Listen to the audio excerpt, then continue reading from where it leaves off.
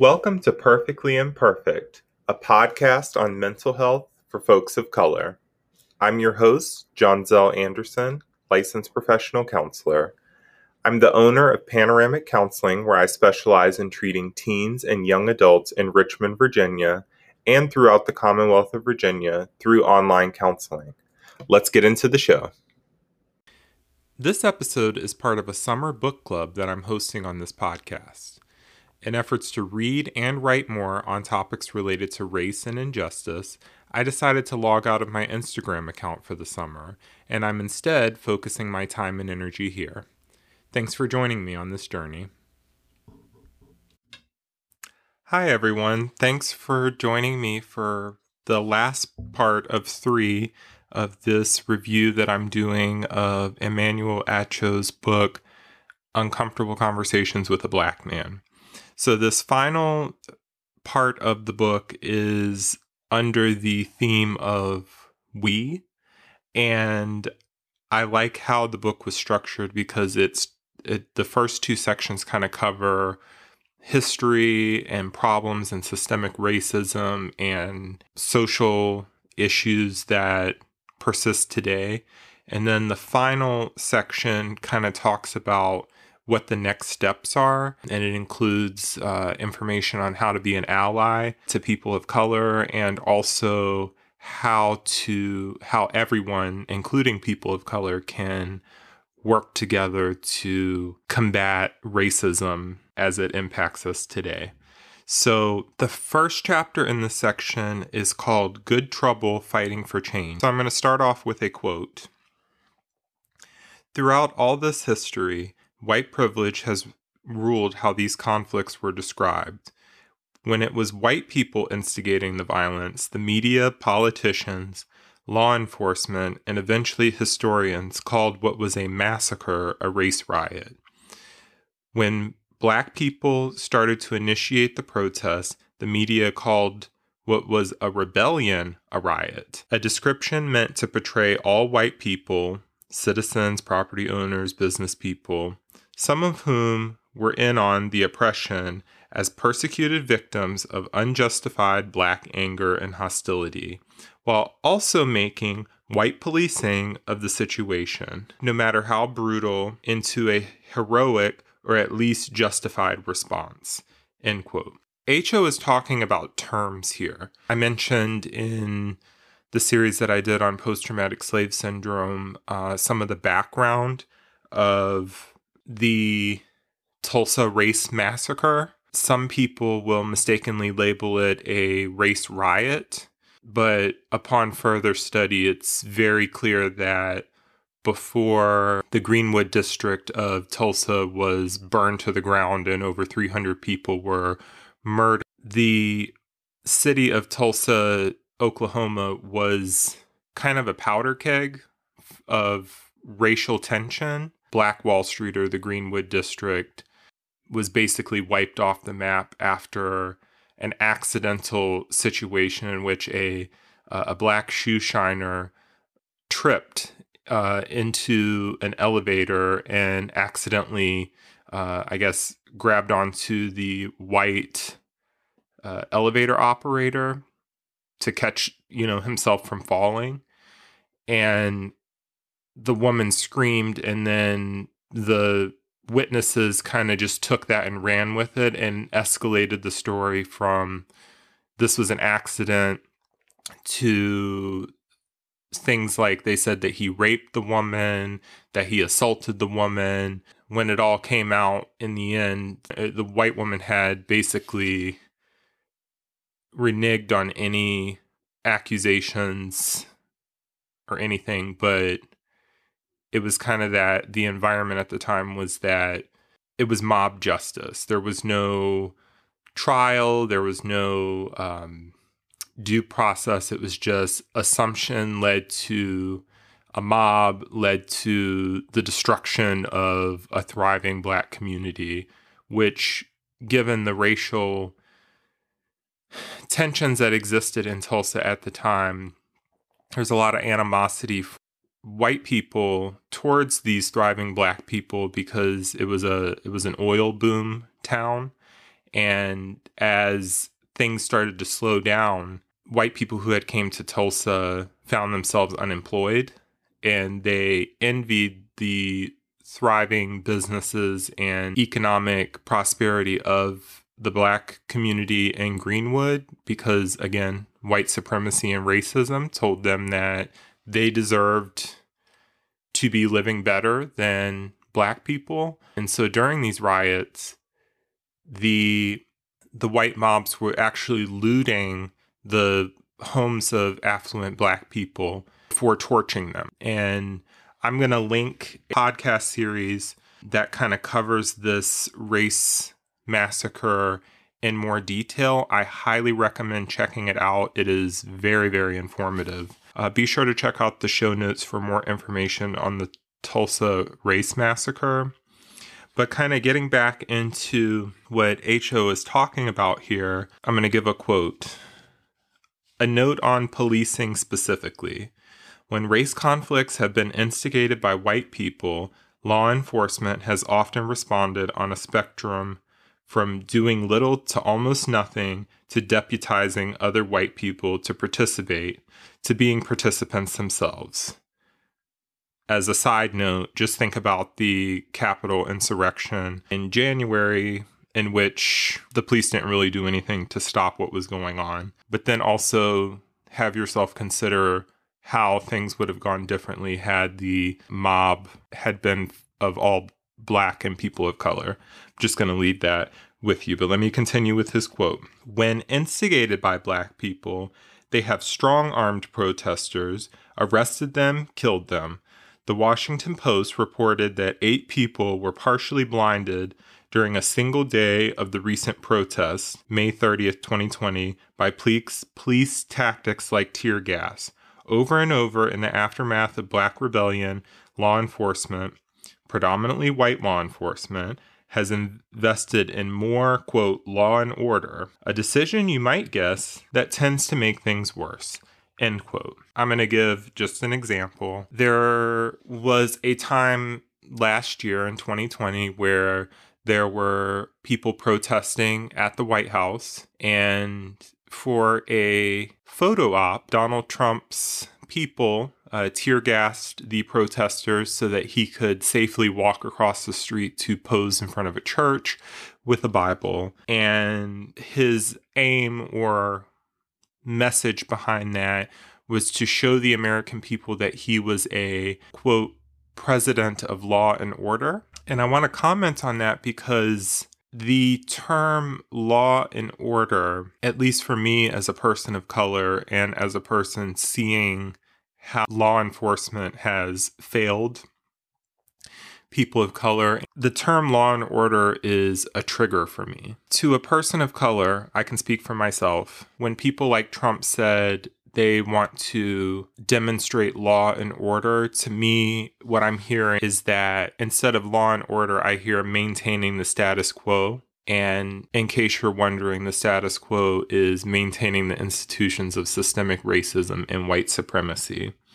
So it's a very loaded term. As you heard at the end of H.O.'s quote, he said, when this stuff is carried out by predominantly white law enforcement, it tends to make things worse. So I really like the segment that H.O. provide, which was shared in the 1963 March on Washington, most famous for Martin Luther King Jr.'s I Have a Dream speech. But this kind of outline actually serves as a great blueprint towards change with regards to systemic racism. And as a preface, because as I read this, you're going to be like, well, we have a lot of work to do. It's important to remember that it took centuries to build systemic racism to what we see today.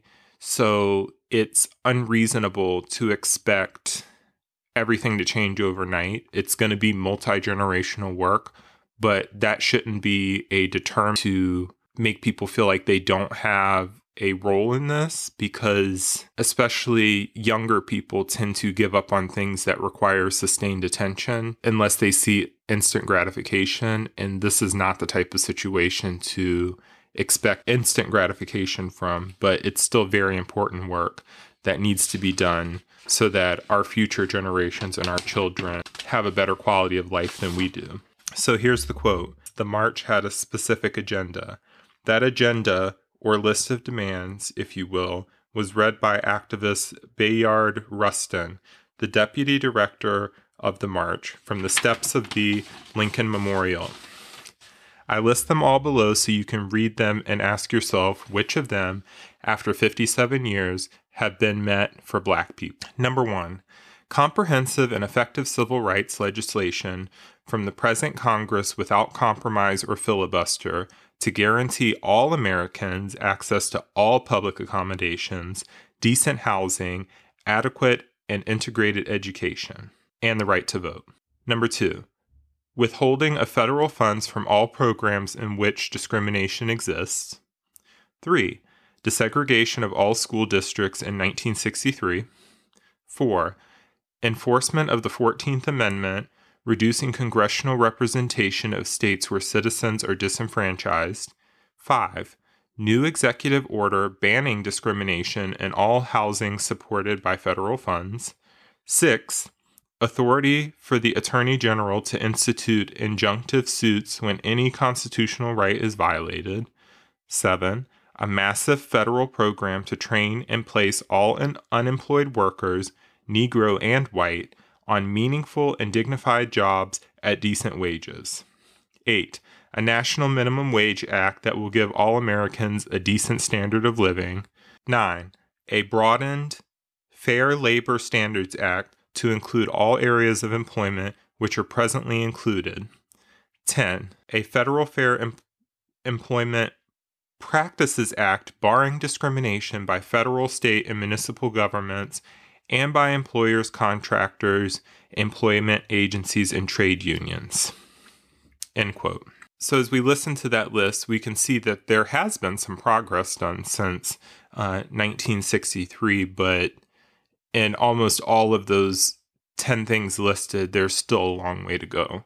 And so it's kind of a blueprint, but also to-do list of things that we need to continue working towards for generations to come. So going along with this chapter, H.O. talks about the nuances of protesting. So here's a quote. As long as systemic racism exists, you can best believe there will be the need for people to protest it. Remember what they said in the Declaration of Independence. In every stage of these oppressions, we have petitioned for redress in the most humble terms. Our repeated petitions have been answered only by repeated injury. So that's a quote from the Declaration of Independence. So H.O. goes on to say, protests, riots, revolts have been responses to repeated injury, and for what it's worth, none of them has gone as far as the response of the Declaration is talking about, which we know resulted in the Revolutionary War. There are also how some of the most healing, humane change has happened in this country, end quote. And so H.O. is not saying that we need to go to war over our current circumstances. However, it's going to require a lot of shaking up and changes in systems. And so H.O. goes on to talk about the concept of defunding the police. And I really appreciate the definition that he gives as it kind of explores both sides of what defunding the police is and what it is not. So, quote, defunding the police doesn't mean abolishing the police, though there are more radical calls for that too. It instead means redirecting money from police budgets to other government agencies funded by the city. Defunding the police could mean more money for underfunded schools, for mental health programs, or for drug recovery programs, all of which can help reduce crime. Before you say there's little chance of that happening and much less working, let me share with you that about a decade ago, Camden, New Jersey, a city once ranked number 1 on the FBI's list of cities with the highest number of violent crimes, with a murder rate as high as Honduras, disbanded its police force and then rebuilt an entirely new one under county control, using a number of now heralded progressive police reforms. Let me share that after the protests in Minneapolis, their city council made a historic pledge to dismantle the local police department and shift that money to community-based strategies. Let me share that New York and LA have also committed to cutting their police budgets. As well they should. The NYPD's annual budget is $5.5 billion. So big that if you were to compare it to other countries, it would make it the 36th largest defense budget in the world. We've got to think that grand. Finishing the work of protests in America is tantamount to finishing off racism. It's a big order, the biggest order, which is why we need all the good people fight injustice and inequality wherever we find it. End quote. As a mental health professional, I like some of these conversations that have been coming out from the concept of defund the police. For example, there have been instances where people who are mentally ill have been murdered by law enforcement because when there's a mental health emergency, they send out law enforcement, not trained mental health professionals. And I can't help but thinking, if we had people that were actually trained to deal with mental health crises, that the outcomes would be much better, because you're not showing up to a crisis with a weapon and it's not being responded to by law enforcement officers who, I've said this before, they receive less hours of training in the police academy than does your average cosmetologist or barber does in order to get their license to practice what they do. We need to send in people who know what they're doing in these sort of situations. So I really like the emphasis on community-based interventions. I think that that is one of the most powerful and beneficial things that needs to come of this conversation about defund the police. So the next chapter is talking about how someone can be an ally to these agents of change. So his definition of ally, quote, someone who makes the commitment and an effort to recognize their privilege based on gender, race, sexual identity, etc., and works in solidarity with oppressed groups in the struggle for justice. Allies understand that it is in their own interest to end all forms of oppression, even those from which they may benefit in concrete ways. Allies commit to reducing their own complicity or collusion in oppression of these groups and invest in strengthening their own knowledge and awareness of oppression. The simple version is that an ally is a person from an empowered group who acts to help an oppressed group, even if it costs them the benefits of their power. End quote. What I really like was some of the tips that H.O. gives on how one can be a good ally. And also he talks about how, or what you shouldn't do if you're trying to be an ally. So we'll get to that. So how to be a good ally, quote, you might not be able to control the powers that be, but you can make sure that your allyship comes from a pure place. Do good work, but don't make the mistake of caring more about your intentions than about the impact of your intentions, or seeking out gratitude or praise. Make sure you aren't engaged in optical allyship, the kind that goes only so far as it takes to get the right post for social media. True allyship is a commitment to fight this fight for the long haul, long after it ceases to be a top-of-the-fold news item, long after the cameras have stopped capturing it. Not today, but tomorrow, next week, next year, next decade. End quote. That's important advice. In 2020, as most Black people could probably co-sign, is that there were a lot of white people who reached out and said, how can I help? How can I make a difference? And it's a start. I'm not one of those people that wants to beat white people over the head because they're white. I mean, just like I didn't choose to be Black, they didn't choose to be white. However, with that being said, when you are part of a majority, you have a lot of power and influence, and the call of being an ally is to use said influence to help those who are disenfranchised. And like the quote says, it may cost the benefits that you naturally receive from those privileges. And so it's a sense of sacrifice.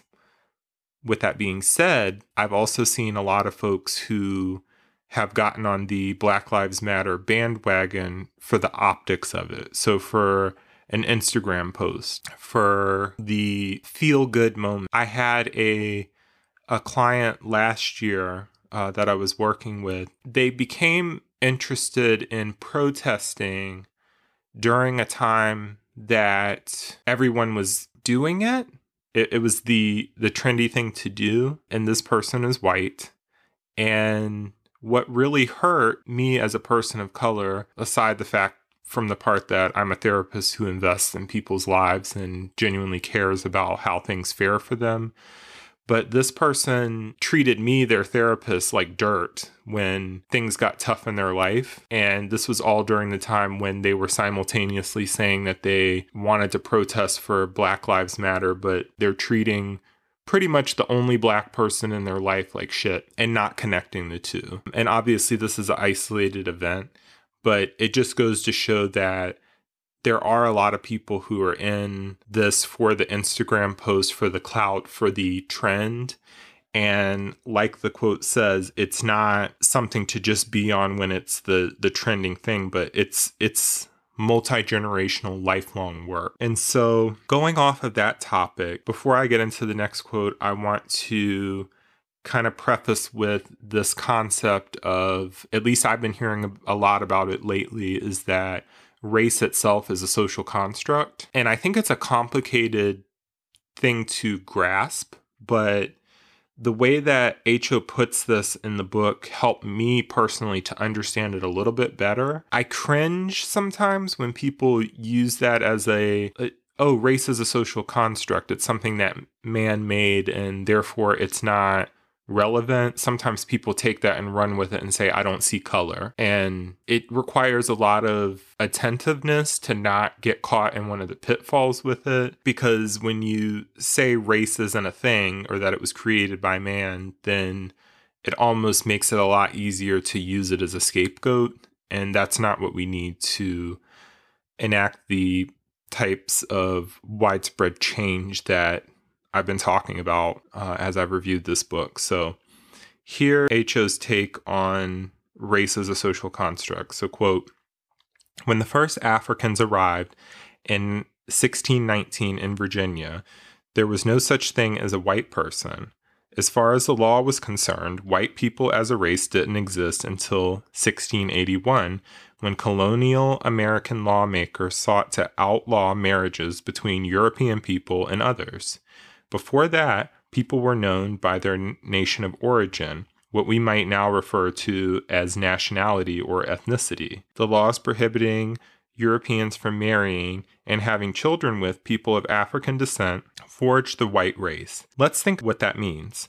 Race was a political creation, an economic creation. All this hate developed to secure the interests of some 17th century dudes who wanted to get rich growing sugarcane and cotton, who wanted to make sure they'd always be the class on top, which is to say, racism has always been about power, which is to say, we invented racism, which is to say, maybe we can learn to uninvent it too.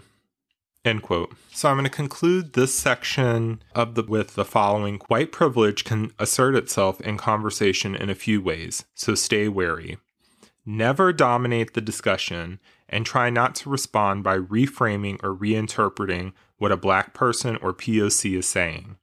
Instead of telling someone to, quote, calm down if they are, say, passionately recounting a racially charged incident, understand their emotion and work hard to hear them. And try not to refocus race-based discussions on other forms of privilege. For example, a white woman talking about patriarchy. This is not to say that other forms of oppression aren't valid, and indeed we need all the intersectional discussions we can get. It's just to say that the focus should be on the subject at hand, and also, this is not the oppression Olympics, end quote. I'll conclude by saying I really enjoyed this book. It was concise and relatively easy to read. So I highly encourage you to grab a copy of Uncomfortable Conversations with a Black Man by Emmanuel Acho. Stay tuned for the next book in the Summer Book Club series. I'm going to switch gears and talk about some of the systemic racism that has gone into impacting Native Americans. So I'm going to be reading the book Bury My Heart at Wounded Knee, An Indian History of the American West by Dee Brown. Yeah, so take care and thank you so much for listening. Anchor is everything you need to make a podcast, and best of all, it's free. They offer creation tools that allow you to record and edit your podcast right from your phone or computer. Anchor also distributes your podcast so it can be heard on Spotify, Apple, and Google Podcasts, and many more. Did I mention that you can make money from your podcast no matter the size of your following? Download the free Anchor app or go to anchor.fm to get started today. If you enjoyed this episode, you can support this podcast by buying me a coffee. The link is in this episode's show notes. Thanks in advance.